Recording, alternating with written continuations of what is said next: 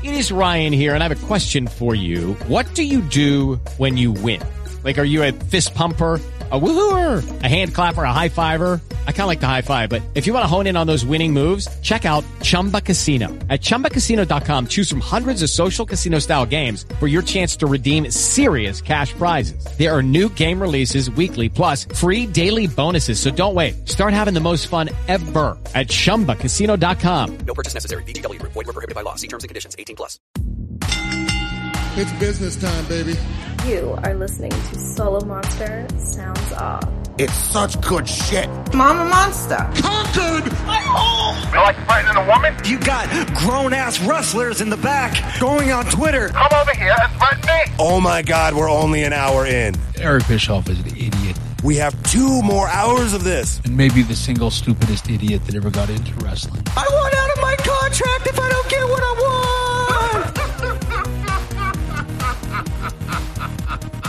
I was watching this video earlier of John Morrison knocking out this YouTuber, Epic Mealtime, who I guess is best known for eating a lot of bacon, in a boxing match. Knocked him out in the 3rd round at Creator Clash 2, which is a charity boxing event made up of Twitch and YouTube content creators. I guess my invitation got lost in the mail. They don't want none of this. But he knocked out Bacon Boy, and then he called out KSI to a fight. I hope KSI accepts and he boxes Morrison while dressed as a Prime Energy bottle, just like he did at WrestleMania. But Morrison really, he bulked up for this thing. I swear, when I saw him walk out, it looked like Bart Gunn walking into the Brawl for All. And you have to see this entourage that walked him out to the ring. He had his wife with him, Taya Valkyrie, which you would expect. But he had Josh Barnett, Karrion Kross and Scarlett, LA Knight, Mojo Rawley, Vic Joseph, and Hacksaw Jim Duggan. 2x4 in all. The most random faction of all time. If I did a Be the Booker segment on my streams for factions, I feel like this is something it would spit out at me. But this is episode 804 of the Solomonster Sounds Off for Sunday, April 16th, 2023. I am the Solomonster. John Morrison already has a better fight record than CM Punk does. Unless you count Brawl Out, and then I guess they would be tied. Punk is back in the news again, and I'm going to be talking about that. Plus the return of Jeff Hardy to AEW. King of the Ring over, it looks like, before it even started. The latest on the AEW video game, Dark Side of the Ring, is coming back. So we got a lot to get into here. So if you are relaxing on a Sunday, sit back and enjoy. If you are at the gym working out, don't go soft on me. You can do 5 more reps. If you're out running and doing cardio, I want an extra 3 miles out of you. Let's go. Chop, chop. I know you can do it. You see, who needs Peloton? You don't need Peloton when you have Solomonster. It's all you need. Thank you to our PayPal producers for this week. If you would like to make a donation, it is entirely voluntary. You may do so on thesolomonster.com. You'll see the PayPal button at the top of the link tree. $10 or more will get you a nickname and a shout out. I want to say thank you to the Portland pop star, Paul Hamilton, Night Stalker Naif Al-Safar, John Loose Cannon Lopez, Big B Brian Pissarra, Beast Mode, Brock Joseph, the Chicago Slayer Willie Eichard, Velvet Revolver Robert Murray, the Diamond Dallas Dance Machine Harrison Soap, New York Punk Arnold Modesto, John Raging Mad Riffle, Killshot Keith Hart, Kevin Renfield McCarran. Oh, I hate you for that one. Road Warrior, Roderick Welch. I hope this week is better than last week was for you, my friend. And King Keeks, Enrique Hernandez, who also wanted to know what I thought of Alex Wright in WCW. I do mention him from time to time. Das Wunderkind. I thought he was entertaining with the dancing, especially when he would interrupt the Nitro Girls to do his own dance. I thought that was funny. I thought he was going to be a bigger star than he turned out to be. They kind of tried with the Berlin makeover when he shaved the sides of his head. He got the mohawk. He had an entourage. But it just didn't work. But thank you, Enrique. I am going to be back to the live SmackDown review this week. I had some House of Glory business to tend to on Friday. We had Willie Mack challenging Jacob Fatu for the World Heavyweight title. They had a hell of a battle. But Fatu reigns on. For how much longer, though? Because Matt Cardona, the indie god himself, is going to be making his House of Glory debut on May 19th at the NYC Arena and airing live on Fight TV this time, challenging Fatu for that very championship. And the Motor City Machine Guns are coming to Hague for the first time ever against Main Event, Midas Black and Jay Lyon. Then we've got Vikingo coming in for our June 16th show. And all of that is to say nothing of the great roster of talent that we have that you may not know right now, but you will soon. It's a great mix of talent. I hope you can make it out, and it'll be good to split my commissioner and commentary duties again when we're back live on Fight. You know, nobody told me this commissioner stuff was going to be easy, and I am quickly learning why that is. Let's start with CM Punk. Our top story of the week. All signs, now more than ever, point to CM Punk being back on AEW television very soon, with an announcement coming as early as next month. And it apparently ties into this new Saturday show that Warner Brothers Discovery has greenlit for them, which would give AEW 2 more hours of television, which would give them this new show, probably called Collision, Dynamite, Rampage, Dark Elevation, All Access, plus their quarterly Battle of the Belt specials, their pay-per-views, and 2 hours of Ring of Honor every Thursday. That's a lot of wrestling. And it sounds like Warner Brothers Discovery is all in on AEW. I would be surprised if they don't sign a new deal soon to extend them many more years into the future if they're giving them more programming. Now, Punk is believed to be coming back, but the issues that existed before with him and the members of the AEW locker room have not been resolved at all. It's like, you can see the plane taking off from the runway, even though both engines are smoking, and there's nothing you can do but just watch and wait for the crash. Now, per Fightful, Punk is said to have laid out numerous scenarios in which he would return. Among those is a willingness to work with Kenny Omega and the Young Bucks. But at least as of a few months ago, the Elite were not keen on doing that for obvious reasons. I mean, they were publicly slandered by this guy. It was not a work. It was not done as a way to start an angle. And after being told, if you have a problem with me, come find me, they did so, but they brought along the company's head of legal. Now, I don't know about you, but if you were going to supposedly kick down someone's door to harass them or to start a fight, would you bring the head legal counsel for the company that you work for with you? I feel like that's a fact that sometimes gets overlooked in this whole mess. It did lead to a scuffle with Punk allegedly throwing the first punch, Nick Jackson allegedly getting hit in the eye with a chair, and Kenny Omega being bit by Punk's best friend. Everyone got suspended. And so the fact that they might not be too keen on working with this person doesn't sound unreasonable. Maybe they just don't want to have anything to do with him. Maybe they don't trust him. As Punk does not trust them. He called Hangman Page an empty-headed dumb fuck who never did anything in the business. He said this about a former AEW world champion, someone who Bryan Danielson put over in a pretty big way, right? Someone who has had classic matches in this company against the Bucks and against Omega and against Bryan Danielson. And yes, he was wrong to do what he did with that workers' rights promo, which had absolutely nothing to do with the build to their Double or Nothing match. One unprofessional act deserved another, I guess, because Punk sat at home for 3 months and he stewed about it. And the first thing he did when he came back was go on live television to give him a receipt. And that wasn't enough. He had to single him out again at the scrum. It's no wonder that none of these people trust each other. It's not hard to see why. And if there's no trust, that makes for a terrible work environment. Now, I said I understand the Elite not wanting to work with CM Punk. I didn't say anything about them not wanting to meet with him.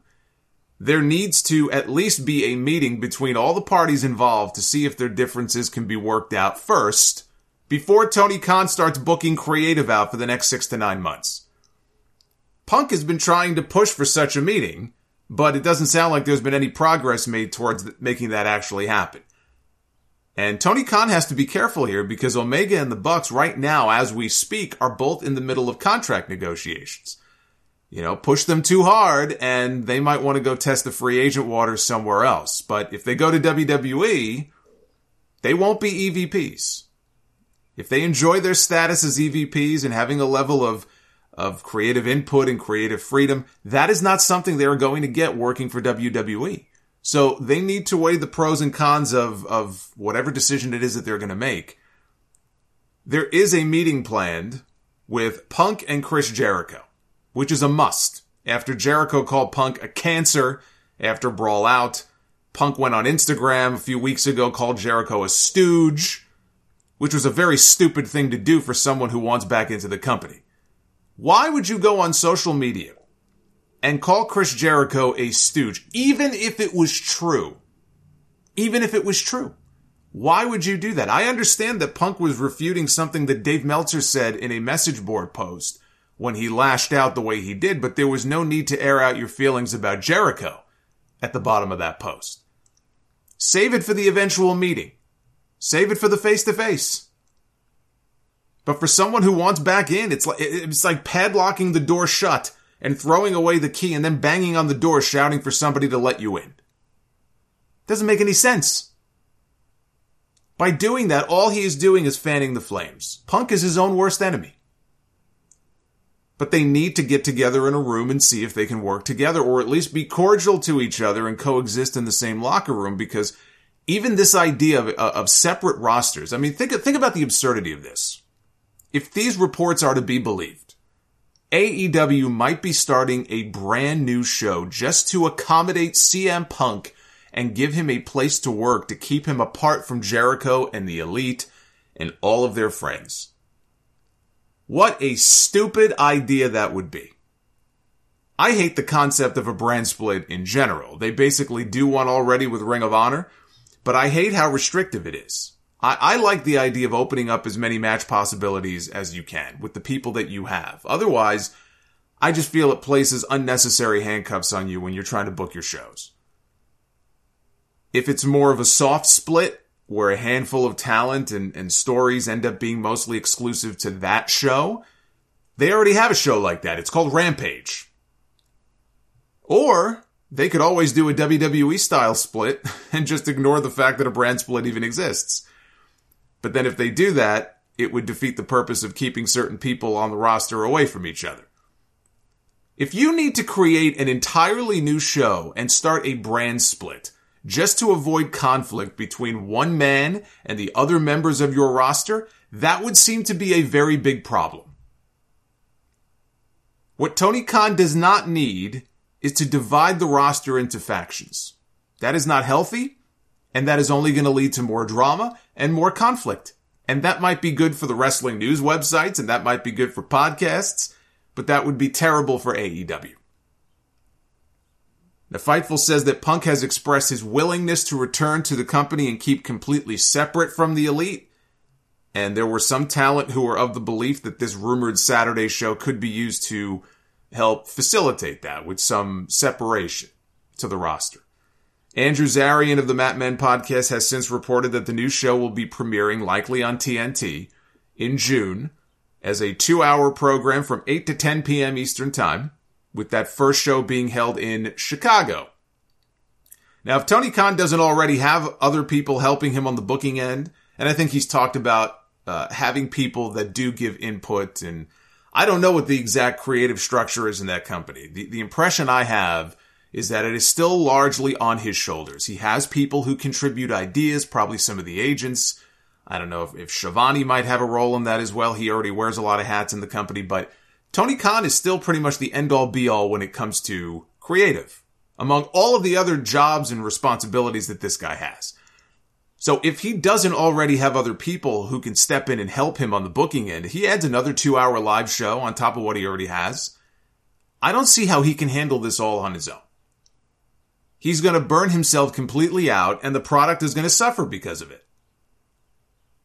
Now, AEW has a Dynamite in Chicago at the Wintrust Arena on June 21st that Fightful says could be a date for a Punk return. So even if Punk was to come back and end up on Collision, you would probably bring him back and maybe debut him on Dynamite, right, to get the biggest audience possible, and then you could transition him over to the new show. So The 21st on Dynamite could be a return date for CM Punk. That is possible. Tickets for that show go on sale this week. And the Warner Media upfronts are being held May 17th at the theater at Madison Square Garden, which could be where they announce this new show. In fact, it would seem to me that, unless they make some kind of announcement this week, that would be the place for them to announce this new Collision show. Saturday from 8 to 10 p.m. is a terrible time for a weekly show. That would instantly become their most DVR'd show, even more than Dynamite. Especially on TNT, given how often it would be preempted for sports. And we're heading into the summer months, no less, where people spend more time outside. This is another reason why a brand split does not work. If you have a show on Wednesdays that is doing, let's just say, on average, Dynamite now doing between 850 and 950,000 live viewers. On average, right? Sometimes they touch 1 million, but that's rare. I can't see that Saturday show doing those numbers outside of maybe the first one, which people would watch out of curiosity more than anything else. Even if their calculation is that by making Collision the CM Punk show, that would get them Dynamite level numbers on a Saturday night, I just don't see how that show would sustain those types of numbers every week. If it did, then it would be considered a huge success. But if we assume that it won't, you don't end up with a roster split. You end up with two shows, one of which is a 2-hour Rampage on Saturdays, basically. Because it is not as good of a time slot, especially if they're going to get bounced around a lot. That's exactly what happens with Rampage now on Fridays on TNT. Saturdays would probably be even worse. So how long then before this concept of a brand split gets dropped in favor of mixing the rosters again? It would be up against WWE pay-per-views, UFC pay-per-views, and you could forget about any Saturday AEW pay-per-views, even though most of their shows now are on Sundays. But Full Gear in November, that was on a Saturday. You could forget about that. But if they're going to do it, the star power on the show would have to be equal to Dynamite, and then it would completely negate the need for Rampage. Now, they're not going to go to Warner and say, hey, give us less television. Let's get rid of the Friday show. But they should. It's the same thing with WWE. WWE is not going to go to USA and say, look, the show would be better at 2 hours, so we want to just chop off the third hour, right? That's not even their call to make. That's a USA call, and maybe they're getting paid more money for it. I would certainly hope so. I would certainly hope they're making it worth their while, because it has made Raw an inferior show in the last decade compared to how it used to be. But it's the same thing. WWE is not going to go to USA and say, hey, give us less TV, right? I understand that's not how it works. I wish it would be 2 hours, but it is what it is. But that doesn't mean that is not what they should do. That way they would have 2 hours on Wednesday, and they would have 2 hours on Saturday. Plus, you have the YouTube shows. You throw 2 hours of Ring of Honor in there on Thursdays, and that's more than enough. Now, on his podcast last week, Dax Harwood, or FTR Bald, which was trending again the other day, who counts CM Punk among his very best friends, talks to him every day. He spoke about Punk and a possible return to AEW. He said, the reason I am fantasy booking, and he was talking about the Elite against CM Punk and FTR as a potential main event for All In at Wembley Stadium. Says, the reason I'm fantasy booking is because outside of Roman Reigns and maybe Cody Rhodes, the biggest name in professional wrestling right now is CM Punk. Definitely the biggest name in AEW. So if we want to take AEW to the next level, if we are here to work for AEW, if we are here to make professional wrestling better because of AEW, the way you do that is to take the biggest star that you have and one of the biggest stars in the world, and you put them on the card and you make money with them. On top of that, I will say that I talk to Punk almost every day, and Punk misses wrestling. That's your headline. Punk misses wrestling, and Punk wants to come back, and he wants to give back to the fans. He wants to give back to wrestling, so I will leave it at that. Then, we also got a rare statement from FTR Hair, who usually stays out of this stuff. Cash Wheeler took to Twitter yesterday to defend his partner from criticism that he has gotten for being too outspoken about this whole situation. And he said, Dax is one of the best people you could ever meet. Passionate about wrestling and family, protective over his friends, especially when people don't know everything. He is not afraid to speak up and not to do it anonymously. Honest to a fault, We all need to do better to fix this situation. Everyone involved. No fingers pointed. No one is completely innocent. I respect everyone involved, and I want the best for AEW. I am tired of reading negativity from both sides, fans and wrestlers. Real life is more important. Enough. Okay, round two. Name something that's not boring. A laundry? Ooh, a book club. Computer solitaire, huh? Ah, sorry, we were looking for Chumba Casino. That's right, ChumbaCasino.com has over 100 casino-style games. Join today and play for free for your chance to redeem some serious prizes. ChumbaCasino.com. No purchase necessary. Void where prohibited by law. 18 plus terms and conditions apply. See website for details. Hello, it is Ryan, and we could all use an extra bright spot in our day, couldn't we? Just to make up for things like sitting in traffic, doing the dishes, counting your steps, you know, all the mundane stuff. That is why I'm such a big fan of Chumba Casino. Chumba Casino has all your favorite social casino-style games that you can play for free anytime, anywhere with daily bonuses. That should brighten your day a little. Actually, a lot. So sign up now at ChumbaCasino.com. That's ChumbaCasino.com. No purchase necessary. AEW. Void where prohibited by law. See terms and conditions. 18 plus. Dax brought up the Wembley Stadium show. All-in tickets don't go on sale to the public until May 5th. But if the pre-sale registrations are any kind of hint, my prediction of them selling at least 50,000 tickets was conservative. PW Insider says they have so far exceeded 50,000 pre-sale registrations. And look, that's just to get the code. Those are just people who signed up to get the pre-sale code. The pre-sale is on May 2nd. Not all of those people will end up buying tickets, right? Maybe half those people will actually buy. Let's say half of those people buy. That would be around 25,000. Then you assume maybe half or more of those purchases would be for 2 or more seats. Well, you got 50,000 right there. You know, one thing that it has going for it are the ticket prices. They don't sound unreasonably high. Live Nation has tickets being priced as low as £30 or $37 to as much as £500 or one Yokozuna. That would be a top price of $620. That's for ringside. That's for ringside seating, which sounds really low to me. But that was the choice Tony Khan was going to have to make. Is it more important to make as much money as possible or to fill as many seats as possible to up the attendance and make it look great on TV? It looks like he wants to make the show as affordable as possible to fill that stadium up. And yet, I hear people saying AEW needs CM Punk if they want to sell tickets to Wembley Stadium. This company is on its way to selling 50,000 tickets 4 months in advance without a single match being announced. With or without CM Punk, All In is going to do just fine. Can he help them sell more tickets? Sure. Can he help business in other aspects? Absolutely. CM Punk helped get them their first $1 million gate last year. But to listen to some of these people, you would think that without Punk, they would sell 20,000 at best, and with Punk, they would sell another 50. Wheeler said he wants what's best for AEW.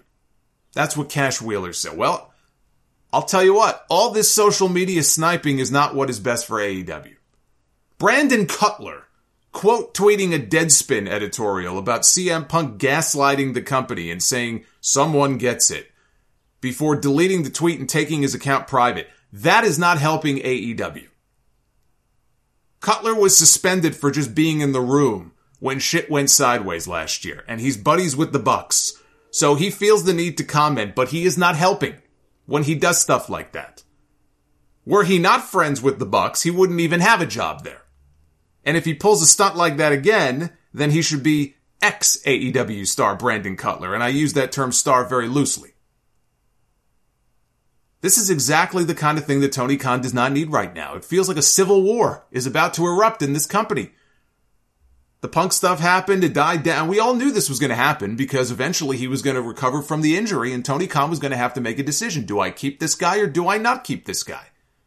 So things got quiet there for a while until the Instagram shit a few weeks ago blew it all up again, and now, here we are. So we knew this was coming. We knew he had a decision to make. But it feels like there's a civil war that's about to blow up behind the scenes in this company. So I say this. It's like Tony bringing Jeff Hardy back. He knows what he is getting into by doing this. It is a risk that he feels is worth taking because Punk can help his business. Punk can help his bottom line. At what cost? That is the question. Take the Elite stuff out of it for a second. Punk is coming off back-to-back major injuries. Both times they put their world title on him, he ended up having surgery within days. Can his body even hold up to another run? I would keep him away from that championship. You could do the rematch with MJF at some point. He could challenge for it. But do not put the belt back on him because all you're doing is inviting trouble. Braun Breaker on NXT this week said that I don't want the NXT championship again because it was a curse. It was a curse on me. That AEW title in the hands of CM Punk is a curse. Now, as far as the Elite and Hangman Page and Chris Jericho and Jon Moxley, I mean, Jesus Christ, how many people has this guy pissed off? As far as they go, as far as all those people go, if Tony is bringing back CM Punk, he needs to get them all in a room, and I'm sure he's either about to do this or is trying to make this happen. He's got to get them all in a room to at least have an adult conversation. If the Elite does not want to meet with him, they're EVPs. They are not just talent on the roster who can tell Tony, I don't want to work with this guy. They wanted executive positions in the company, and they got it. Tony did not strip them of those titles when Brawl Out happened. And as EVPs, they have an added responsibility in situations like this to put their own personal feelings aside for the good of the company and make sure that everybody can coexist peacefully, even if they do not want to work with Punk. If they don't want to work a program with him, if they don't trust him, that is their right. CM Punk against Kenny Omega would do big business. They could even have Larry the Dog hanging above the ring in a cage. CM Punk and FTR against the Elite would sell a lot of tickets. They can even let the fans pick sides. Let them choose who the baby faces and who the heels are. But if the president of the company says, I'm bringing back CM Punk, or if Warner Media wants CM Punk back and he says, look, we're making the announcement next month, this is happening whether you like it or not, they need to come to the table now and hear what he has to say. All cards on the table. No lawyers, no legal threats, no dogs. That includes Ace Steel. If Punk wants to bring him to watch his back, put a fucking muzzle on his face and get this shit sorted out for the sake of the company and for the sake of the fans. There was some confusion this week about Kenny Omega's contract status after an interview that Conan gave to Nick Hausman explaining why Omega was not booked for tonight's Triple Mania show. He wanted Omega originally to wrestle Vikingo, but Conan said Omega's contract negotiations with AEW prevented it from happening. He said originally we were going to bring in Omega, but he was still negotiating with AEW, and he wasn't sure if he was going to stay or not. So we couldn't commit, and he didn't want to come here until he signed, so that was out the window. And he went on to say that he's assuming that Omega has re-signed with AEW, and you know what happens when you assume things. Dave Meltzer later noted that Omega has not signed a new AEW deal. His current contract was set to expire 3 months ago, but it was extended due to the 9 months he missed from all of his injuries. So he's still working off of the existing deal. How long it was extended for, we don't know exactly. The belief is that he is under contract through either November or December. And Tony Khan is going to try to lock him down to a new deal, I'm sure. Well before that. He would be crazy not to. Vikingo instead is defending his AAA mega title tonight against Swerve Strickland, Rich Swann, and Commander in a 4-way match. Commander's getting around, man. Let me tell you, Commander's going to be back on Dynamite this Wednesday. He's going to be wrestling Switchblade Jay White. And on the subject of contracts, I've got even more contract news. Cash Wheeler announced to the live crowd in Milwaukee during the Rampage taping that FTR's new deal with AEW is for 4 years, after which they both plan to retire, unless CM Punk asks them to stay, and then they'll stay for another 4 years. And Brian Cage, after much speculation about his future heading into the Supercard of Honor pay-per-view last month, at midnight that night he would have become a free agent. Then he and the Embassy went out that night and retained their Ring of Honor 6-man tag team titles, with Cage being the one to score the winning fall, which seemed like an odd thing if Tony Khan thought the guy was leaving the company. Per Fightful, Cage put pen to paper this week on a new long-term contract that will keep him with AEW and Ring of Honor for years to come. Meltzer says it is a 5-year deal, but Fightful says Tony Khan has the option on him for a 6th year. They really didn't want to lose Brian Cage. This sounds like one of those like Mets type contracts where they give a player or a pitcher, like, they don't want to give him that many years. They'll only sign for like 5 years. They end up signing him for 5 or 6 years. They break down after 2. Cage is almost 40. Hopefully he can hold up. 6 years is a long time for Brian Cage, but they got him locked down. He would be 45 years old by the end of that deal. Fightful was told that several top talents in AEW pushed for Cage to re-sign. There were also top talents in WWE who were angling for him to end up there. WWE was said to have some interest in him, but he liked the offer that AEW made to him, and he took the deal. And it is quite the turnaround from where he was before, when it felt like he had gone into the witness protection program. And when his contract was coming due the first time, Tony Khan had the option of rolling over his deal for another year, and he did so, which was a surprise even to Cage himself, because Tony was not doing anything with him. Now, at least, he's been more visible on TV, and I guess the money was to his liking, so he decided to re-sign. Tony Khan did take care of him when he first signed him. Cage was injured. When he signed with AEW, he signed in January. It might have been 2020, but he signed in January. He didn't debut until May because he was recovering from a torn bicep that he suffered working for someone else's company. But Tony signed him anyway, and he paid him that entire time. He took care of Cage, which is why it was bizarre the way he just sort of dropped off the face of the earth there for a while. And Tony just wouldn't do anything with him for almost a year. It was like 9 or 10 months that went by. He did nothing. I don't think he worked a single match on any, I don't want to say any of the shows. Maybe he popped up on Dark, but, his body of work in AEW was next to nothing for that entire period. There aren't too many guys on that roster that look like Brian Cage. He's not a big man. He's really not. And even he himself has talked about this before, how he's not like a tall guy. He's not big in that way, but he's got the jacked physique and he can move around like a lightweight.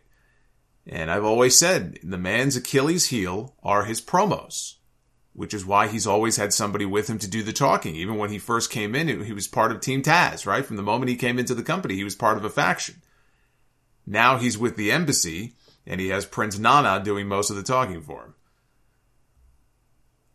The last time Jeff Hardy set foot in a ring was a year ago next month against the Young Bucks at Double or Nothing. 2 weeks later, he was busted for DUI. His third in the last 10 years. And he was suspended without pay by AEW. Tony Khan knew he was taking a chance when he signed him. Even the way Jeff left WWE the last time was not without controversy and concern over his state of mind and refusing to go to rehab, and it was a whole ordeal. But Tony Khan signed him anyway. And it only took 3 months for him to get burned. He learned the same lesson that Dixie Carter learned, and Vince McMahon before her. The same Vince McMahon who approved the storyline based around Jeff Hardy being an alcoholic. And that lesson is buyer beware when it comes to Jeff Hardy. He's been given a very long leash over the past 20 years by promoters because of how big of a star he is. And when you are a big star, you're going to get more chances than most. That's just the way it is. And that's not just in wrestling. That's in pretty much any form of entertainment that you could think of. But that includes pro wrestling. He is a big star with a huge fan following. And he seems like a nice enough guy. He's had a lot of people rooting for him to kick out of all these problems. Addiction is a bitch.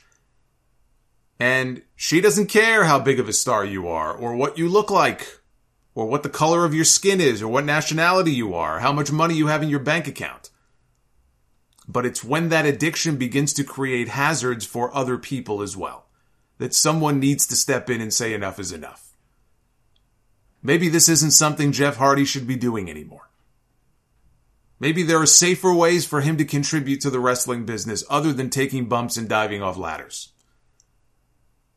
On Wednesday, Jeff Hardy returned on AEW Dynamite. He got a big reaction coming out to the aid of his brother and Isaiah Cassidy, who were being attacked by the Firm.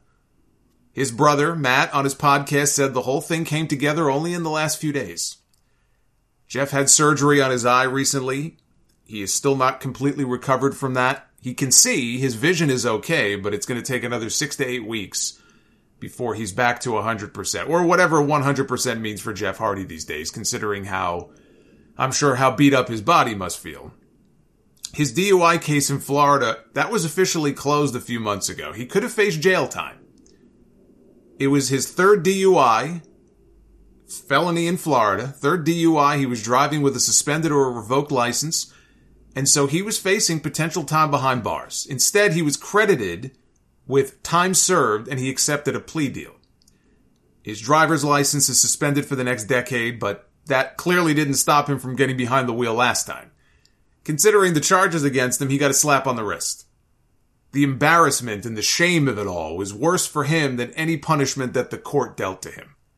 But Tony Khan said his return would be contingent on him completing treatment, which he has done.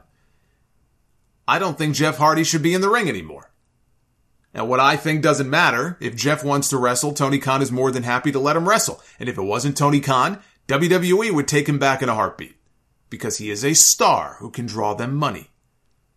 But that's how I feel. Even before the last DUI, it was painful watching Jeff in the ring. His best days are clearly behind him. Every move he made looked like he was in agony. I think being in the ring is the second worst place for him to be. The first being behind the wheel of a car. Tammy Sitch is a great example of that. She was back in court on Thursday for a pretrial hearing. She's facing a DUI manslaughter charge for killing someone. That could have easily been Jeff Hardy in that courtroom. I hope, for his sake, this was the wake-up call that he needed, but I've said the same thing many times before. A lot of people have. I sound like a broken record. You know the destination is to get the AEW tag team titles on the Hardys.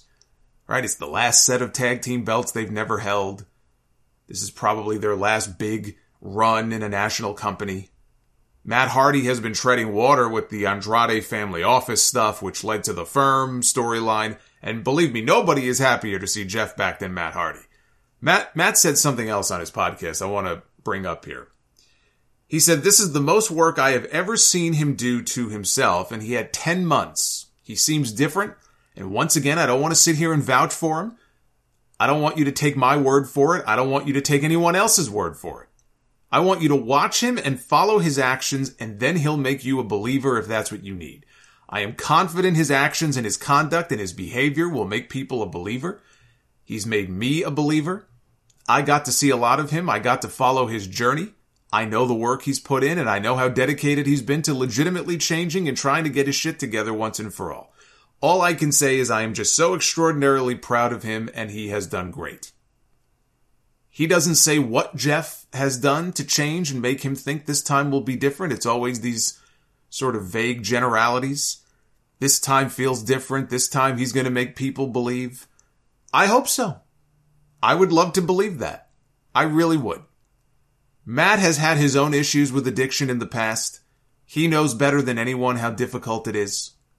It has to be incredibly frustrating for him to see his brother fall down over and over and over again. He wants this to be the turning point for him. History would say otherwise.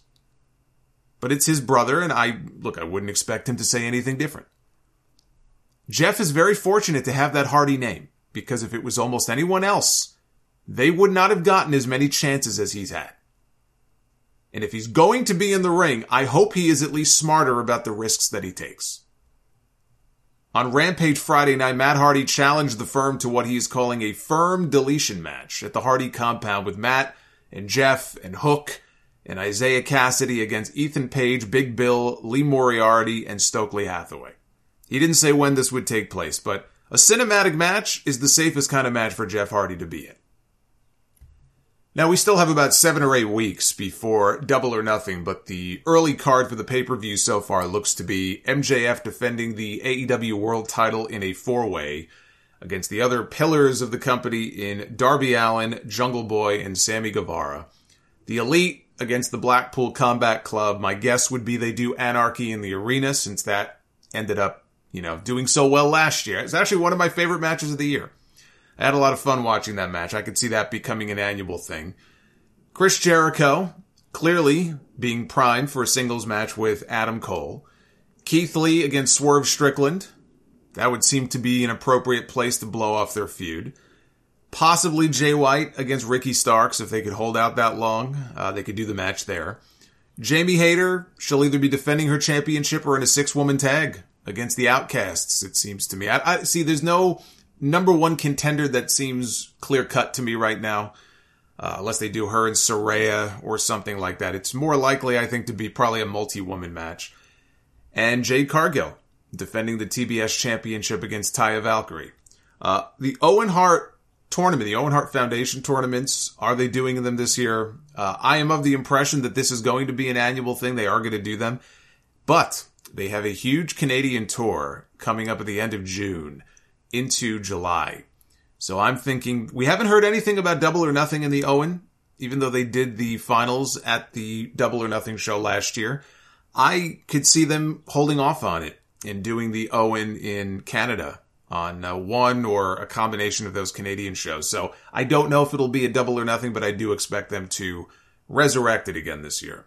Hey guys, it is Ryan. I'm not sure if you know this about me, but I'm a bit of a fun fanatic when I can. I like to work, but I like fun too. It's a thing. And now the truth is out there. I can tell you about my favorite place to have fun. Chumba Casino. They have hundreds of social casino style games to choose from with new games released each week. You can play for free anytime, anywhere. And each day brings a new chance to collect daily bonuses. So join me in the fun. Sign up now at ChumbaCasino.com. No purchase necessary. AEW. Void where prohibited by law. See terms and conditions. 18+.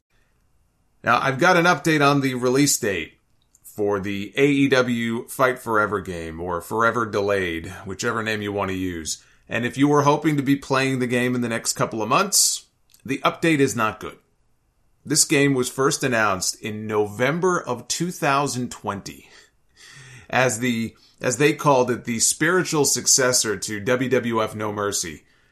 It is now April of 2023, and we are no closer to knowing the release date than we were back then. There was an item in last week's Observer that said the game is basically ready. It's just up to the business people to announce the date. Add to that what Kenny Omega said back in February on the Swerve City podcast when he said the game has been done, but was trying to get its ESRB rating finalized at the time, which it has since gotten. It will be rated T for teen, so that's taken care of. Tony Khan at the media scrum after the Revolution pay-per-view said the release date was coming soon and that the game is finished.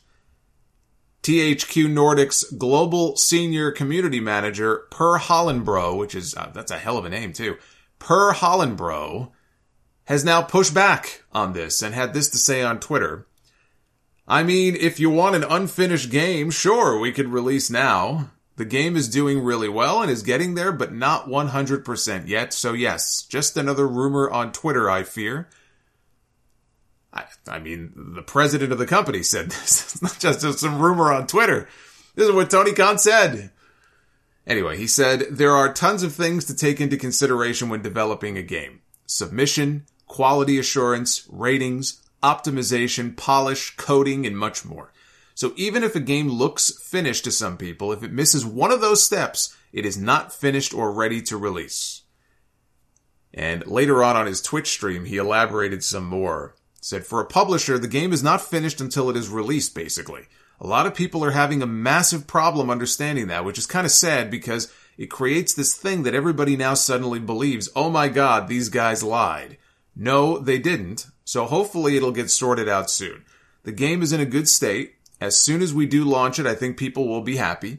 Then everybody will just forget about all the other stuff, and everybody will be happy and enjoy it. Again, I am part of the industry, so for me, that's normal that I don't expect everything to be instantly done. All three houses, Ukes, THQ Nordic, and AEW, we are taking our time. We want to do this the best we can. We want to make sure it goes through a long QA process and a long submission process, all these things, and people are instantly like, oh, but we want the game now. Yeah, but you can't have both. You can't have a game that's out right away and then have a good game. I do not believe anybody lied. I do not believe there is any kind of miscommunication in any shape or form. I believe that simply some people look at it differently because they don't look at it through the lens of a publisher. A lot goes into it, and for me, as somebody who is part of the publishing house, it is very different for me what completes a game and what doesn't. I don't think Tony Khan lied, but it sounds exactly like a miscommunication. I don't know what he's talking about. That's exactly what this was. It was a miscommunication to the point where this guy felt the need to clarify it. Hollenbro spoke with the gaming website Kotaku and added even more information, saying the game has to pass quality assurance tests, get localized in 7 languages, which the article says would be English, German, French, Spanish, Brazilian Portuguese, simplified Chinese, and Japanese. It has to get polished. They need retailer and shipping deals. It has to get submitted to first-party platforms like PlayStation 4 and 5, Xbox, PC, and Nintendo Switch, and all have unique requirements for said devices. It has to get optimized on every platform. They need marketing and public relations plans, which I will tell you as a public relations person, as long as they have been promoting this game for really from the moment they announced in 2020 that the game was coming, they should have been working on marketing and PR plans. That is not something that you say for the last minute. So I have to think whatever marketing and PR plans they have are already done. I would hope so. And he says, if just one of these things is not finished, the game in a publisher's eye is not yet ready to be shipped. When Kotaku reached out to THQ Nordic for comment about how far along Fight Forever is in its development process, their PR team responded by saying AEW Fight Forever will be released when it's done. There you have it. There it is. The game will be released when it's done. If it rains outside, you're going to get wet. There you go. If you didn't know, now you know.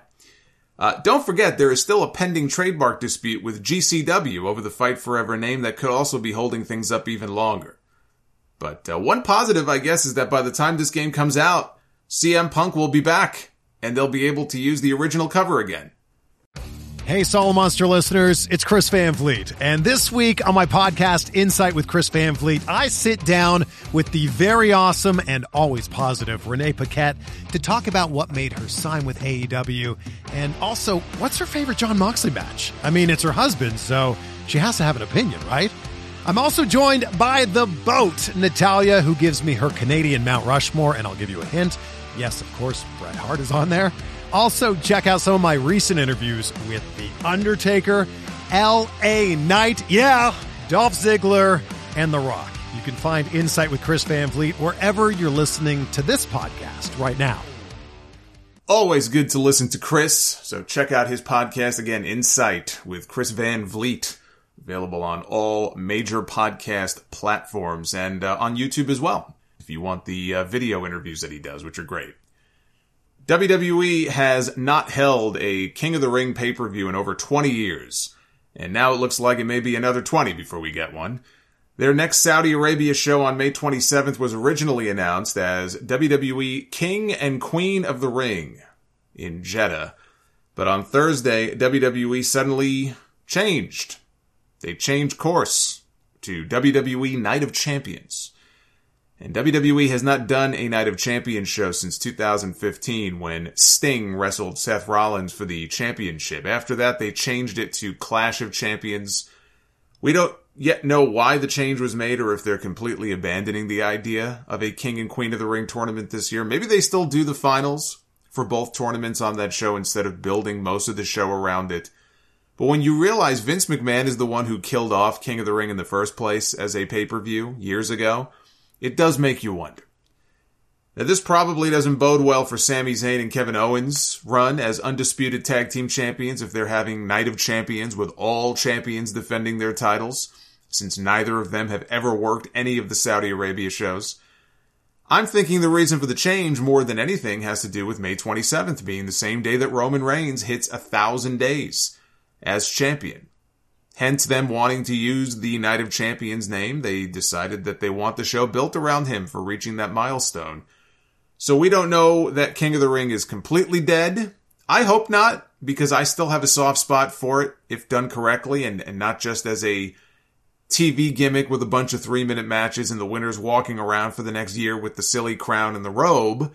I think it could be used to set somebody up for a championship match on a major show. It's not what King of the Ring was originally meant for. It was created as a house show gimmick in the 80s to push tickets. That's how King of the Ring started. You know, even in 93 when they turned it into a pay-per-view for the first time, it was basically a consolation prize for Bret Hart after that WrestleMania 9 finish. He didn't go to SummerSlam and challenge for the title. Owen did in 94. Mabel did in 95. But then you had Austin and Triple H and Ken Shamrock and Billy Gunn, none of whom went to SummerSlam or any other show that year to challenge for the world title. Kurt Angle did, Edge did not, and then Brock Lesnar did before they did away with the entire show. But I think that's what it should be used for. I'm a believer that a lot of what we see on television should be built around your top championship to make that the most important, precious thing in the entire world. Right? Or I guess I should say titles, not just title. The Royal Rumble winner challenges for the title at WrestleMania. The Money in the Bank winner can cash in for a shot at the top title. King of the Ring should be used in the same way. Although ideally I think that there should be some more separation between the dates for King of the Ring and Money in the Bank. You know, but Money in the Bank is more open-ended. You have up to a year to cash in. Just because you win the briefcase does not mean you're going to cash in right away. But I do think that there should be more separation. So maybe they push it back and we have a King and Queen of the Ring in the fall. And maybe that's the better time for it. I hope they don't completely abandon the idea just to have, you know, a giant circle jerk in Saudi Arabia for Roman Reigns hitting 1,000 days as the champion. Travel issues led to a lot of Raw stars either making it to the show late on Monday when it was already live on the air, or not making it at all, which led to a lot of rewrites. Second week in a row of rewrites before the show. Only this time it was not due to the mustache madman. He was said to be back at the Tower in Stamford, but he did make changes to both shows this week, some of which had to do with the verbiage and wording of certain promos, so his influence is most definitely there. Nick Khan did an interview with Lightshed Partners, which is a research firm based out of New York City. He did this last week, but the transcript was posted this past week, and he noted that Vince McMahon sent out a company-wide email stating that Paul Levesque was the sole head of creative and that he himself would not be seeking input on creative decisions. Of course he doesn't have to seek it. He doesn't have to ask for anything. He just does it. It's like a tornado moving in that causes destruction and then disappears. Khan said on Monday, he's talking about the Monday after WrestleMania, when this deal was officially announced, Vince sent out a company-wide email to our 1,000 or so employees, including myself, and specifically, he articulated that Paul Levesque remains the sole chief creative officer. Sole. So that means the very day that he sent that email out was the night that he was said to have been rewriting the show and making changes even as the show was on the air. I swear you cannot make this shit up. In a business where people make shit up all the time, the timing of this, you just could not do it. But he was not physically there this week. Sami Zayn, Matt Riddle, Damian Priest, who was supposed to be on the show to address his attack on Bad Bunny, Rhea Ripley, the Street Profits, Legado del Fantasma, they were all booked on the same flights from Orlando to Seattle. They did not get there until hour 3 of the show. Zayn and Riddle did do a run-in at the very end to save Kevin Owens from the Bloodline. But it sucked for everybody else because instead of being on the road that weekend like they usually would be, you know, it was Easter Sunday, they had no shows. Instead, they booked their flights, WWE did, for the first thing Monday morning, instead of having them, you know, fly in, let's say, the night before. And all it takes is one flight delay or one mechanical failure to make for a very bad, very long day. They flew cross-country, they got there late, only to then turn around and be booked on a red-eye back to Orlando when the show is over. Such is the life of a professional wrestler. Bronson Reed was there, but he did not make out much better. He said on Twitter that he was sick all week with the flu, which would explain why he looked so gassed at the end of his match with Bobby Lashley. I commented on it during my review. I said, look, he looked tired in a way that we don't normally see him. So that would explain why. I had no issue with them doing a double count-out finish in their match because I want to see these two go at it again, this time when Reed is not sick. Finn Balor worked his match with Rey Mysterio with 14 staples in his head from the Hell in a Cell match at WrestleMania. Plus, he still cannot be 100% from the calf tear that he went into WrestleMania with and nobody knew about until this week. The doctors told him it would be 6 to 8 weeks to recover. He made it back in 3 because he did not want to miss the show. He had to put that young buck, Edge, over at WrestleMania. Edge wins at WrestleMania, then disappears from TV. Balor, though, who lost, is still full-time, and he's right back on TV working. Why did Edge have to win that match again? I guess when you look at the card for night 2, he was one of the only babyfaces to actually go over. So maybe they just felt like, well, he has to win because Ronda and Shayna, they won the showcase match, and Gunther retained his title, and Roman Reigns was going to retain his title, so let's give people some joy on a mostly joyless night 2, and we'll have Edge win, because otherwise, the wrong man won that. I still feel the wrong man won that match. I don't give a shit. The wrong man won that match.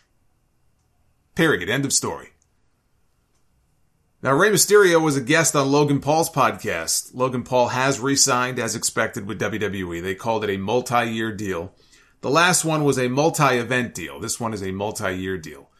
But Rey was on his podcast. He teased the idea of challenging his son to a mask versus hair match. Ooh, where have I heard this idea before?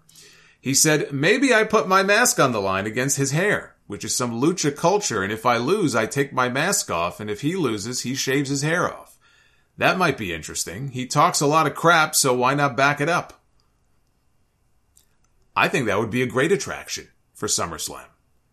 We almost had a hair match at SummerSlam a few years ago. They announced one between Mandy Rose and Sonya Deville, and then it got changed to Loser Leaves WWE. But we did get a hair match once upon a time at SummerSlam back in 1998 between X-Pac and Jeff Jarrett. Jeff Jarrett got a haircut.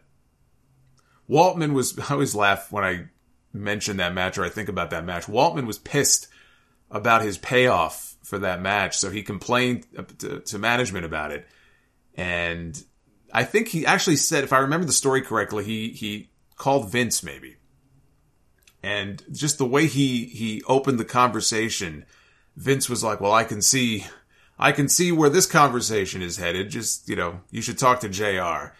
So I think he talked to Jim Ross. They ended up giving him an extra $5,000 just to shut him up. But I said a while back, Dominic has been growing his hair out because they must be setting up for a hair match. So again, just because Ray mentioned it here in the interview doesn't mean that it's set in stone, but it just seems, it seems like such an obvious attraction to me. Cody Rhodes issued a challenge to Brock Lesnar for a match at Backlash. Brock will be on Raw tomorrow night to respond, and hopefully he will have a better explanation for why he did what he did than what they've been offering up on commentary, that he was upset with his spot opening up the WrestleMania card this year. It would be more believable if Brock found out that Cody made more money than him, since we know Brock cares about the money above all else. Right, a little birdie told him that Cody was making more than him at WrestleMania. His WrestleMania payoff was going to be bigger because he's in the main event. And it just pisses him off to no end that this fucking guy, after leaving, could come back and take money out of his own payday.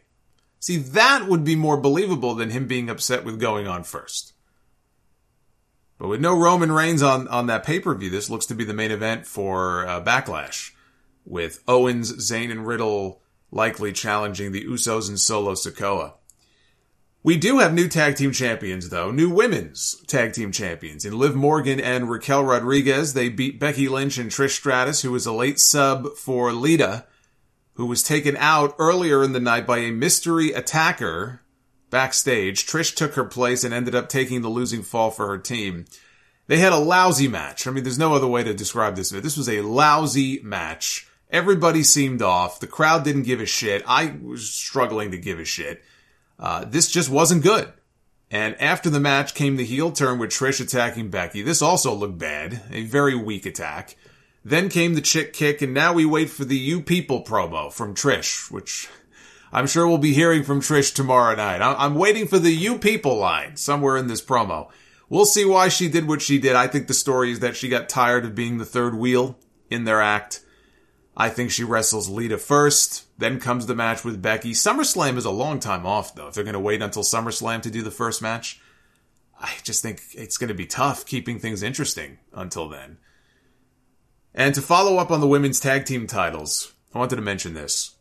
Corey Graves on WWE's After the Bell podcast had the following critique of the women's tag team division. And hat tip to Fightful for the transcription here. He said, as far as the women's tag team championships go, I'm probably going to catch hell for this. It's never been a strong division. It's sort of been an amalgam of thrown together tag teams. I'm going to team with this person tonight. We have a tag title match. We didn't win. Okay, time to get a new partner. It always has been a very transient and constantly in flux division. I am talking the entire existence of the titles since the very beginning. And he's not wrong about the whole idea of, oh, well, we lost, I'll just find a new partner. I think Natalya, has won the tag team titles once. I want to say it was with Tamina. But I think Natty has had like 5 different partners in the life. And this division, the tag titles were resurrected. It was 4 years ago, which is not that long. And I think she's had 5 different tag team partners. And that's just Natty. You could probably find similar examples with other people as well. So he's not wrong when he says that. He did go on to praise the new champions, Raquel and Liv. He said that they have what it takes to solidify the division. Whether or not, it doesn't matter. It doesn't matter how good or bad of a team Raquel and Liv are. It does not matter. What matters is the overall booking situation. If that is not going to change, they're not going to solidify anything.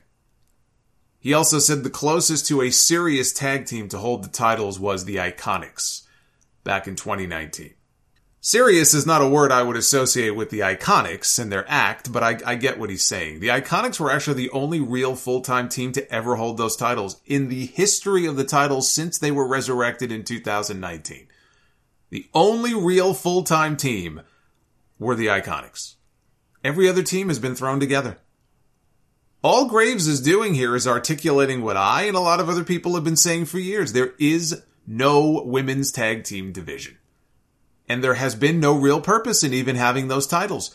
We have had 19 women's tag team championship reigns in the last 4 years. Of those, how many can you name? How many of those have really stuck in your head and have been memorable and stand out to you? Or how many of those have benefited the people who held them in some meaningful way? Sasha Banks and Naomi, they walked out of the company because of frustrations with their booking as the tag team champions. Ronda Rousey went off on the old men who booked the women's division and have no idea what they're doing only a few weeks ago. That's when she was talking about her feud with Liv Morgan. But this has been an overall frustration with the state of the women's division. Even people within the company now are publicly levying critiques. And we're not just talking about the women's tag team titles now. We're talking about the women's division as a whole, in totality. The booking going into the 2 women's championship matches at WrestleMania was horrendous. The matches were great. No thanks to the 6 weeks of television that preceded them, but the matches were great at least. I'm still not sure why they resurrected the belt after Sasha and Naomi walked out. They were on ice for 3 months. They should have kept them there if they didn't have, like fucking Encino Man. They should have kept them there if they had no plans for them. But they brought them back. I've tried to think of a solution, and there is no good solution other than building up actual tag teams, and the best women's team they have in the entire company is still sitting in NXT. That's Kaden Carter and Katana Chance. They are a great tag team. I just saw them debut another new move the other day on Level Up. Some pretty innovative stuff. I saw the clip popped up in my timeline. I said, "What's this?" And I watched it. I said, "I don't think I've ever seen that before." Tandem offense. They actually work together as a legitimate tag team. I have no idea why they're still down in Orlando when they should already be on Raw or SmackDown. Maybe they will be after the draft. They should be. But it's going to take more than just one team to fix things.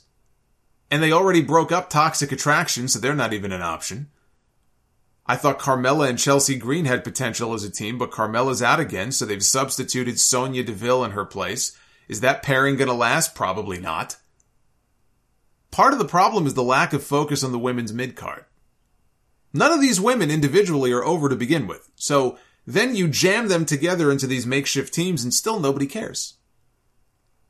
And I thought about that, if junking the tag team titles in favor of a women's mid-card title, not adding a mid-card title and keeping the tag titles, but junking the tag belts and having a women's mid-card title, if that would make sense. You know, Dana Brooks said last month that she pitched the idea of transitioning the 24/7 title when she had it into a women's intercontinental title to keep it relevant.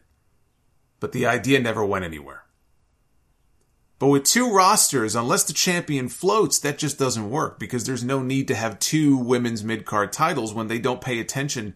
They don't pay enough attention to the women's mid-card to begin with. How are you going to have 2 mid-card women's titles? If there was one mid-card champion who could float between shows, I would be in favor of that over what they have now. But then you would need to do the same thing for the top titles. You have one champion who goes between shows, either Bianca Belair or Rhea Ripley, but not both. But they're not going to do that. You know, they have a pretty good pipeline of female talent right now in NXT. I've talked about this before. They're not all ready right now, but the future looks good. The talent is there, but it all comes down to the booking. As it always does with these things. You could have the greatest roster in the world, but if you don't know what to do with it, it does not matter. With Lucky Land Slots, you can get lucky just about anywhere. Dearly beloved, we are gathered here today to... Has anyone seen the bride and groom? Sorry, we're here. We were getting lucky in the limo and we lost track of time. No, Lucky Land Casino, with cash prizes that add up quicker than a guest registry. In that case, I pronounce you lucky. Play for free at LuckyLandSlots.com. Daily bonuses are waiting. No purchase necessary. Void where prohibited by law. 18+. Terms and conditions apply. See website for details. Judy was boring. Hello. Then Judy discovered ChumbaCasino.com. It's my little escape. Now Judy's the life of the party. Oh, baby, mama's bringing home the bacon. Whoa, take it easy, Judy. The Chumba life is for everybody. So go to ChumbaCasino.com and play over 100 casino-style games. Join today and play for free for your chance to redeem some serious prizes. ChumbaCasino.com. No purchase necessary. Void where prohibited by law. 18+. Terms and conditions apply. See website for details. Now on SmackDown Friday night, we learned the dates of the upcoming draft. It begins on the April 28th episode of SmackDown in Corpus Christi, Texas. Oh no! The draft is coming to Corpus Christi. They always get, I have a few people who listen to the show who live there. And actually, a couple of the people agree with me and they think it's the funniest thing whenever I mention their city, but some of them get offended. But look, it's just the fact. I'm sorry. They go to Corpus Christi and it sounds like a bunch of corpses in the crowd. So that's where the draft is coming. On night 1, it's going to be Corpus Christi, and then it continues on Raw the following Monday, May 1st in Fort Worth. Although I will, to be fair to the people in Corpus Christi, there have been other crowds recently. I just talked about that women's tag team title match on Monday where it was deathly silent. So you could say the same thing for some of these other places too, but they are notorious for the lack of reactions. But there was nothing of any real note that happened on the show on Friday story-wise, but we did end up with a lot more wrestling, and the draft may be why. It's pointless to build anything long-term beyond Backlash if they're doing a draft in 2 weeks. Right? I mean, even though, again, the draft is largely pointless unless they take it seriously. The rematch for the undisputed tag team titles between the Usos, Sami Zayn, and Kevin Owens is also taking place on that April 28th SmackDown. LA Knight lost again to Xavier Woods, who is challenging Gunther this Friday for the Intercontinental title. I mean, it's bad enough we have 2 members of the New Day on the injury list. We're about to add a third. All these losses only make me feel even stronger that LA Knight is winning Money in the Bank this year. Although usually they save all the losing for after someone wins the briefcase. In this case, he's losing before. But they could have... Look, there's multiple options here. LA Knight is not the only option. They could have Cody Rhodes win and announce that he's cashing in at SummerSlam. They could have Jey Uso win and get weeks worth of television out of Roman Reigns having to look over his shoulder wondering if his cousin is going to cash in on him. Right? I mean, there's a few ways Money in the Bank could go this year. Shinsuke Nakamura, he made his return. He's going to be feuding with Karrion Kross. I know the 2 of them trained together in the same dojo class. Kross posted a photo of them together on Twitter. I don't know that they'll bring that up on TV. They probably won't. Both guys need a good program to get them going on this show, especially Kross. He really needs to get something going here because this run has been very uneventful.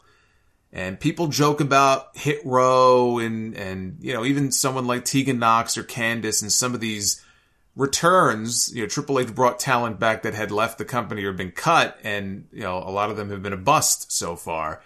Kross, he's kind of in the middle, but leaning on the downward part of that list.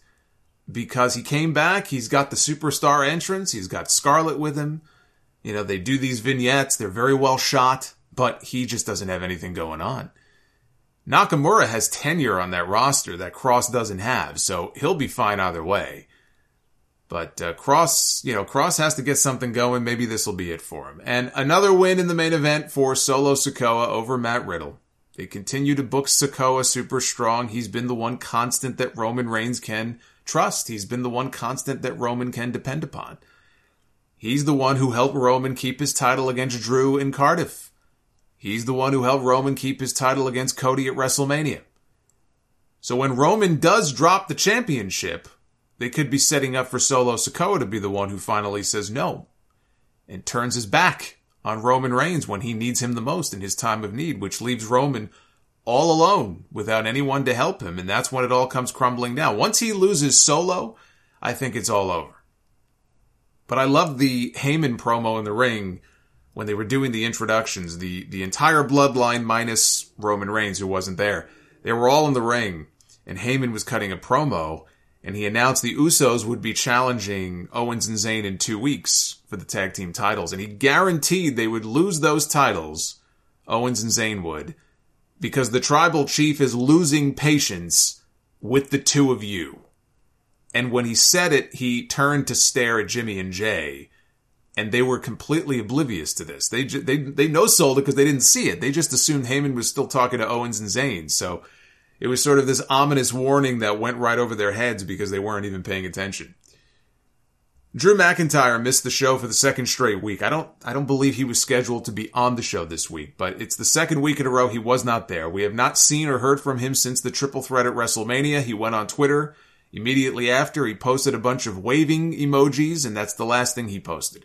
He is said to be dealing with some sort of injury issue, although he was doing promotional work locally for the SmackDown show this past week. He then was not on the show, and he blacked out his profile on Twitter, which got a lot of people talking, even though his Instagram hasn't changed. His Twitter his profile picture has gone black, his bio, whatever was there before, any WWE mentions is completely gone. With all the talk of him and WWE being far apart on money, and his deal being up later this year, naturally people are going to talk, oh, what does this mean? Did they hit an impasse in their negotiations? I think this is just Drew leaning into all the gossip and just playing with people's heads. His contract has many more months left on it. Apparently, I asked the question last week. We don't know, right? Could Drew show up at Wembley if things go south with the negotiations? If his contract is up, could we see Drew McIntyre making an appearance for AEW at Wembley Stadium? Apparently, contractually, that will not be possible. So that tells me his contract is probably going through to the end of the year, which gives them plenty of time to work out whatever differences that they may have. If it's an issue of money, I am sure that the way this ends is with Drew McIntyre getting, something that makes him happy and staying right where he is in WWE. I don't see him leaving.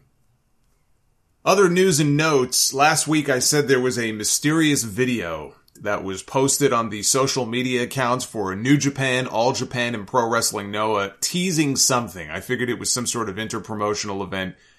And that's exactly what it is. On Wednesday morning, all three promotions announced All Together Again, the sequel of sorts to the first All Together, taking place June 9th at Ryogoku Sumo Hall. English and Japanese commentary will be available. It'll be airing live on New Japan World as a pay-per-view.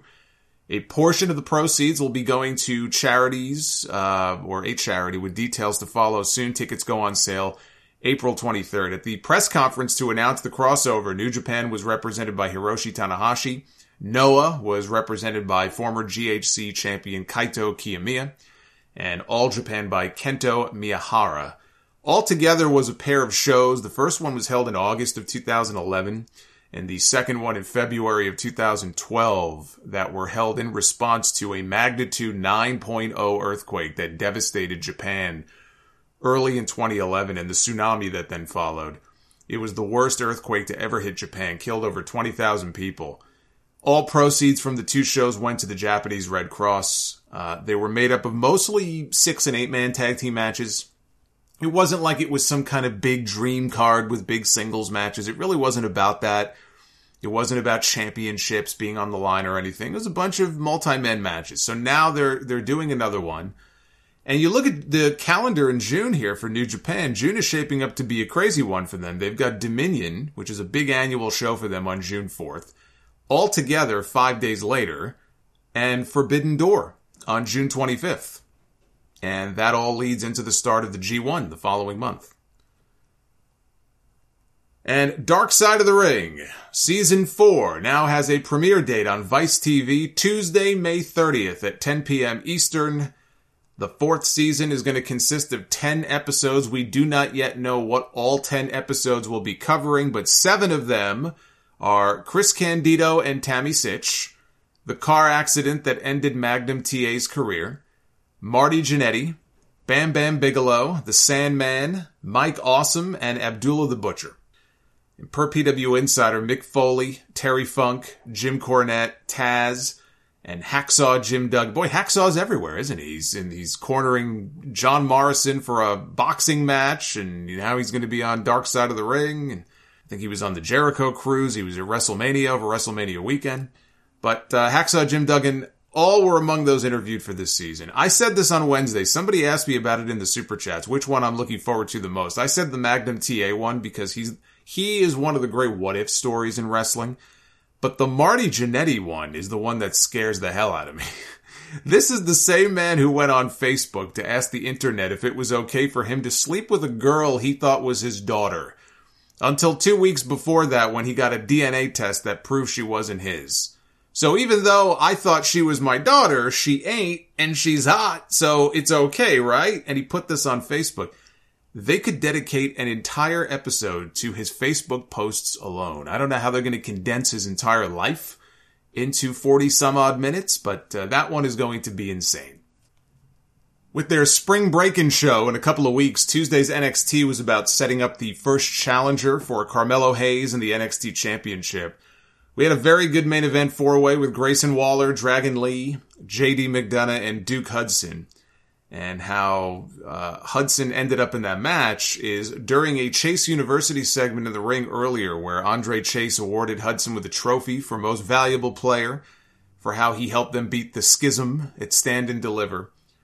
During that segment, Bron Breakker randomly walked out to the ring and interrupted, and he said, "Everybody must be wondering why I'm not in the four-way match later in the show." He said he doesn't need the title because it was a curse on his career.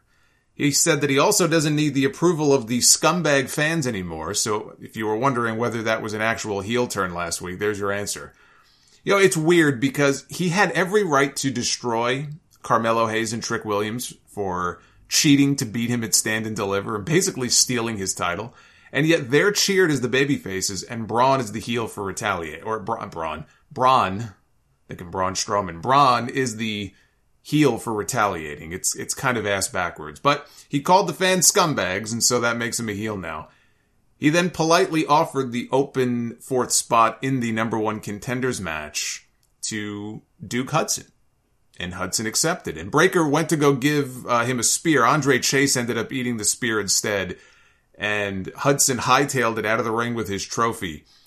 So poor Andre took the bullet for him. As hokey as it is, you know, Hudson finally found something that works for him with this Chase U stuff, which is good for him because I don't think he had many chances left if this failed. It kind of reminds me of Tyler Breeze. And he used to talk about how he tried so many different things and went through different kind of personalities and gimmicks and developmental, and nothing was sticking. And I don't know if he was told this or if he just felt this way, that he had one shot left. And it was the Tyler Breeze gimmick that basically saved his career and led to him working there for many more years and getting a run on the main roster. And so for Duke Hudson, you know, you try these different things and they don't work, and you just get to a point where if this doesn't work, there's a lot of people nipping at your heels who could take your spot, and this may be the end. You know, he had a cup of coffee on the Raw roster in the early days of the pandemic. He was tagging with Shane Thorne as a couple of MVP's associates. That was back during when he was going by the name Brendan Vink. That didn't last long. Then he got sent back down to NXT and he got rebranded as Duke Hudson, and they gave him a poker gimmick. That didn't last very long. So then he got dragged into the relationship stuff with Persia Parada and Dexter Lumis and Indy Hartwell when NXT was going through its horny phase. And then he ended up joining Chase University. But for Braun, you know, him calling the NXT title a curse and saying that he doesn't want to challenge for it is still... It still has me thinking he is destined for a main roster call-up very soon, possibly in the upcoming draft. And I think him getting called up as a heel is better than him getting called up as a babyface. I like it. I like the heel turn. He'll have more fun as a heel. He'll get to cut promos as a heel, which I feel he'll be really good at. He has that intensity about him. He's very loud. I just think that will lend itself better to him cutting heel promos. And over time, if he gets over, the eventual babyface turn will mean more. I will say Cora Jade came out later on in the show. She cut a long promo cutting or calling out half the women's division. She talked about Zoe Stark and Roxanne Perez and Gigi Dolan, Tiffany Stratton, Indy Hartwell, and the weird bird lady, or the weird bird girl, Lyra Valkyria, who finally came out to shut her up. It established her as the top heel in the women's division. And with Braun going heel, I'm not saying it has to happen now. I don't even think he'll be down there long enough for it to happen in NXT. But Braun and Cora, they're an item in real life. The two of them as an on-screen heel couple could get some great heat. Von Wagner lost to Ilya Dragunov like he's been losing most of his matches recently. Only this time, Robert Stone added the stipulation that if Wagner lost, he would lose Stone as his manager, and that's exactly what happened. So not only has he lost most of his recent matches, he lost his manager now. It definitely feels like they have soured on this guy, and we have heard Triple H and Shawn Michaels in the past say that if guys don't show improvement in 6 months, they have these 6-month evaluations, they're going to cut bait and move on. So I would be worried if I were him. Frankly, I would be just as worried if I was Robert Stone. But here's the thing with old Von. He's not bad. He's not bad. He can work. And he's got size, which they like, but he's boring. And he should not be within 10 feet of a microphone. He needs to have a manager. If it's not going to be Robert Stone, then it needs to be somebody else. But the other thing he needs, and I'm being serious when I say this, he needs a mask. And I'm not saying the man is ugly. I think that if they go for the Kane vibe with him, where he doesn't speak, he has someone else speaking for him, but he just stands there all tall and intimidating, and you got to get the mannerisms down. But if he does that, and he does power spots where he destroys people, I think he would get over easier. I really do. Put a cool-looking mask on this guy, have him start destroying people, and only his manager can control him and stop him, and I think it would do him a world of good. See, there's something I bet you weren't expecting to hear. Solomonster coming to the defense of Von Wagner and trying to save this guy's job. I'm just trying to look out for the guy. Tiffany Stratton against Sol Ruca. They had a match on Tuesday. That is going to be one of those matches we look back on, I think, in 3 to 5 years when they're wrestling each other on the main roster and thinking, this is where it all started. These two are two of the brightest female standouts they have in developmental right now. Ruca, her athleticism is off the charts. I mean, it is ridiculous. She just hasn't put it all together yet because she hasn't been doing it for very long. And this match here was meant less to be a showcase for her and more for Tiffany Stratton, who I still think is going to be the NXT Women's Champion soon.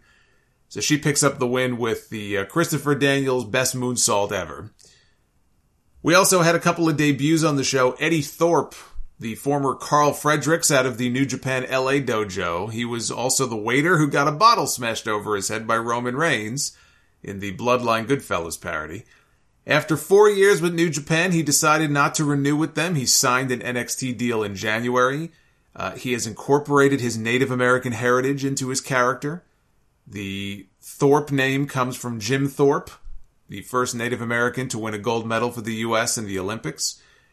He's got a ways to go, but he started out here with a win. And then later on in the show, we had the debut of Tank Ledger. What a fucking name. Tank Ledger. This is Joe Spivak.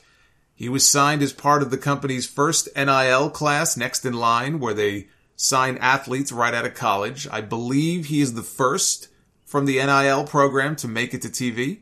He's a 6-foot, 300-pound football player from Northwestern.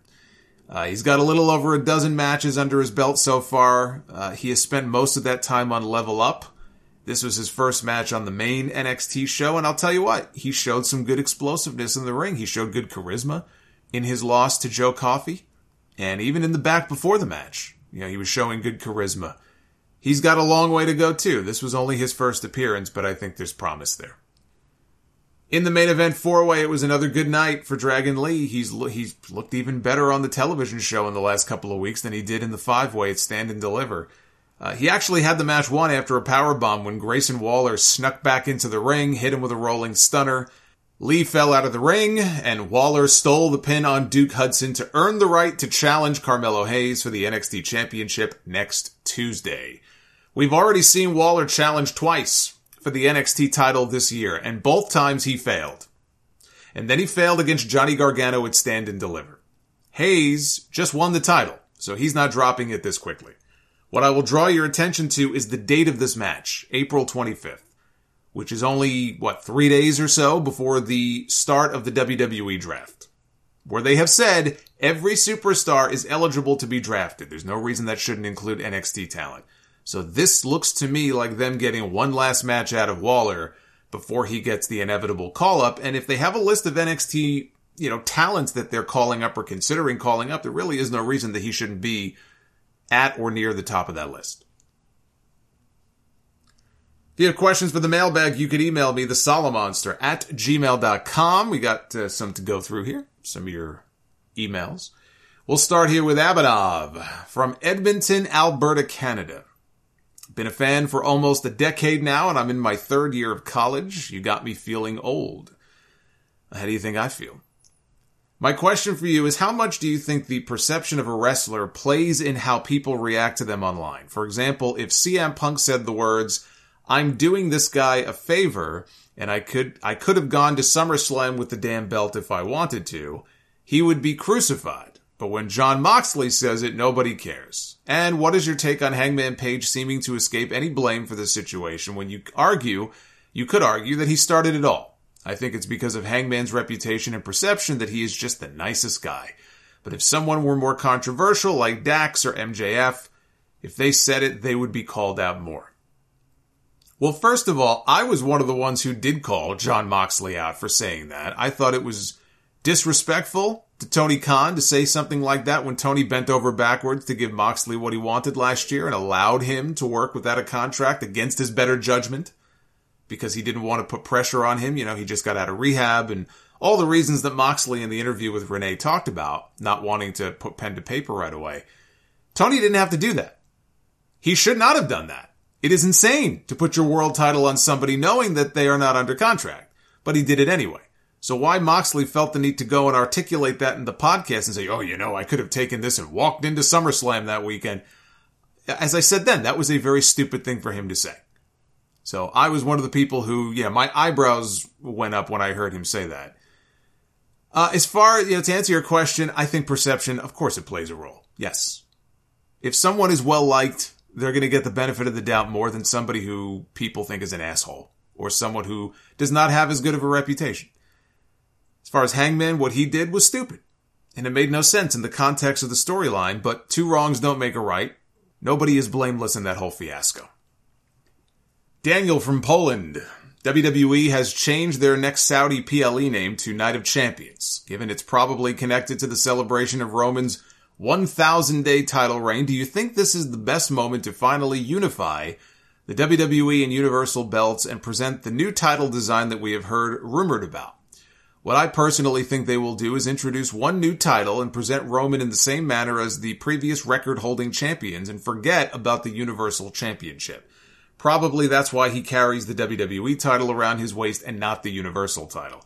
They seem to care about that lineage since they started mentioning Bruno, Hogan, and Backlund more often. Well, the reason they mention Bruno and Hogan and Backlund more often is because that title has a lineage that goes back longer than 7 years. The Universal title has only been around for 7 years. Roman is the longest reigning Universal champion of all time, which when you say that is not impressive. But the title that counts towards this long reign, it started with the Universal title. Right? The only long runs, though, to really compare him to all come from the WWE title side. If they eliminate the Universal title, Roman has no run because that's where the 1,000 days comes from. He's only held the WWE Championship. It'll be over 400 days next month. And if it was anybody else, I say only 400 days, that would be impressive, but that's not impressive as compared to 1,000. There's no point in even mentioning Bruno, Hogan, and Backlund if they just junk the Universal title, because that's where the length comes from. So it would just be silly if they did that. You know, if they truly wanted to unify the titles as one singular WWE title, that's fine. They could do the floating champion deal. But with somebody who works full time and can work both shows, not this part-time business where Roman appears on Raw 3 times a year. Scotty from Columbus, Georgia.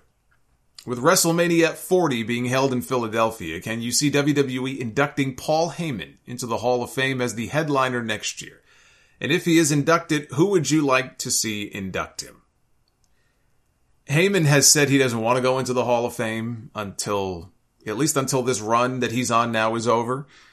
He thinks he could, there's no rush to put him in the Hall of Fame. But yeah, I would headline Philly with Heyman unless they can get The Rock or somebody much bigger. If you can get The Rock, or even if Batista were to come in and finally say, okay, I'm here, I want to have my official Hall of Fame induction finally, then you would headline with somebody like that. But otherwise, I think Heyman would be worthy of headlining. It would probably be Roman Reigns doing the induction, but it really should be Brock Lesnar.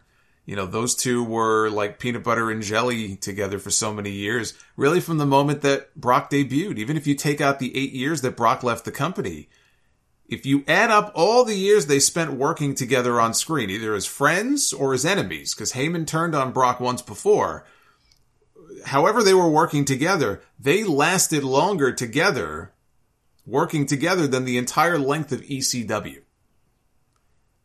5 years ago, I would have said there's no chance of Brock giving a speech for anyone at the Hall of Fame. Maybe not even himself. But he's more chatty these days.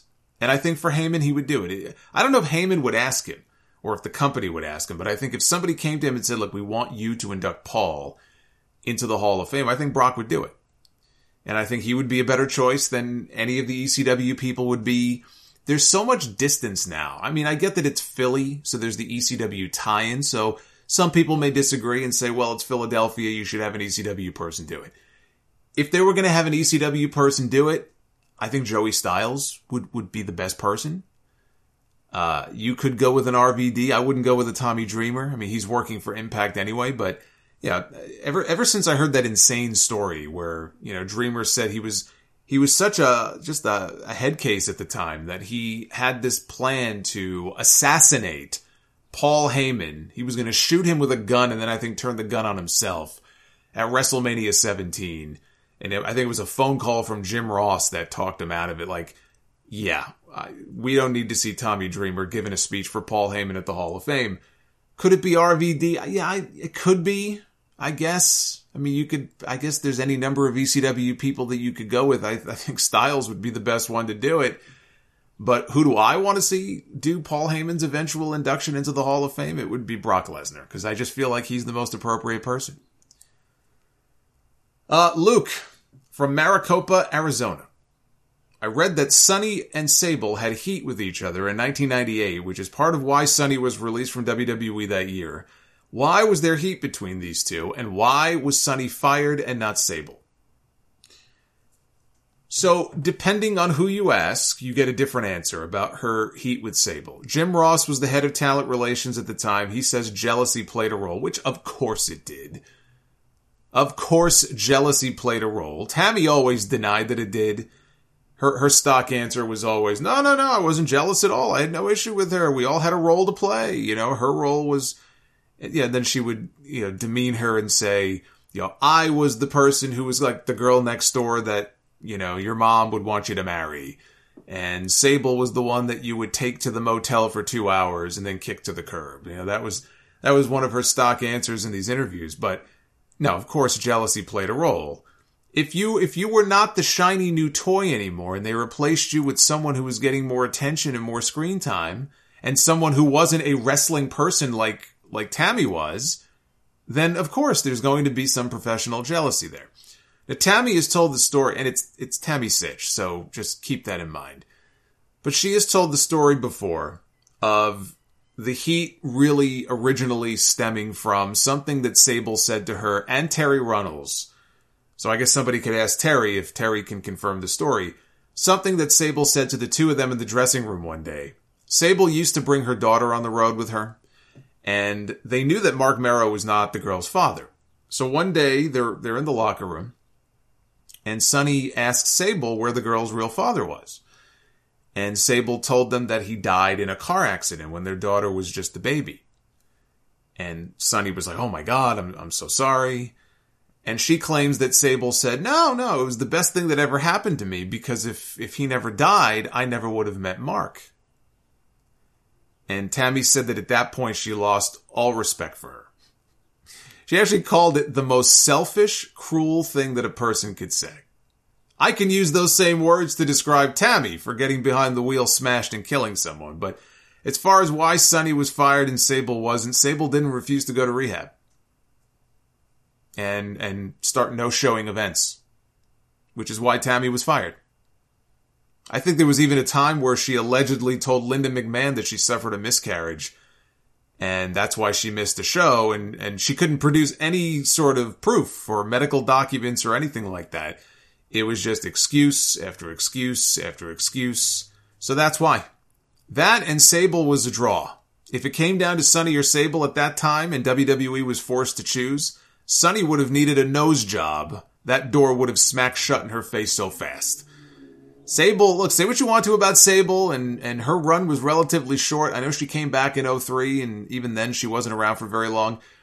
Say what you want about Sable, a lot of people have, but she was over. I mean, you talk about top names in the Attitude Era and people who were popping numbers and ratings and doing business and the Playboy deal and everything. Obviously, Austin is going to be at the top of that list. Rock ended up not doing too shabbily either. Sable's right there with him.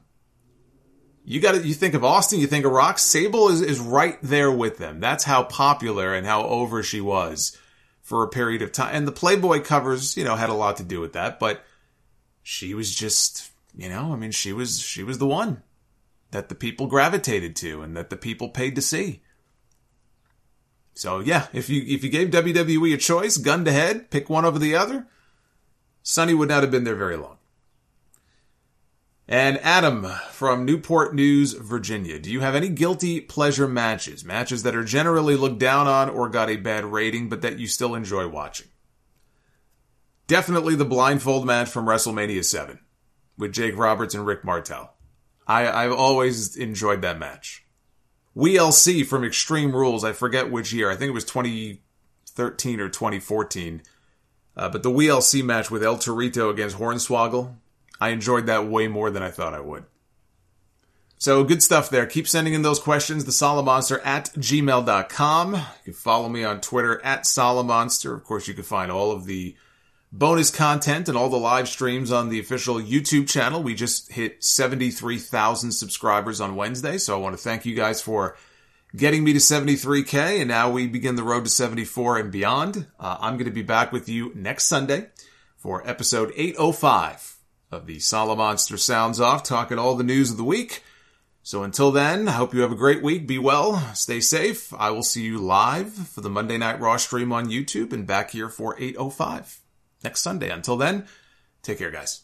The Solomonster Sounds Off. Vince McMahon was not backstage for SmackDown. Supposedly, Vince McMahon was at an Eagles concert. I am sure, no doubt, rewriting the song lineup. Joe Walsh can take him on tour with him. They can have Vince go out there and perform Stand Back to warm up the crowds. I don't care where he is, so long as he is away from these shows and he is not in the chair. That's all I care about. The Solomonster Sounds Off. Each week, bursting with content. Podcasts, predictions, reviews, YouTube live streams, and more. Become a channel member for perks and follow the Solomonster on Twitter @Solomonster.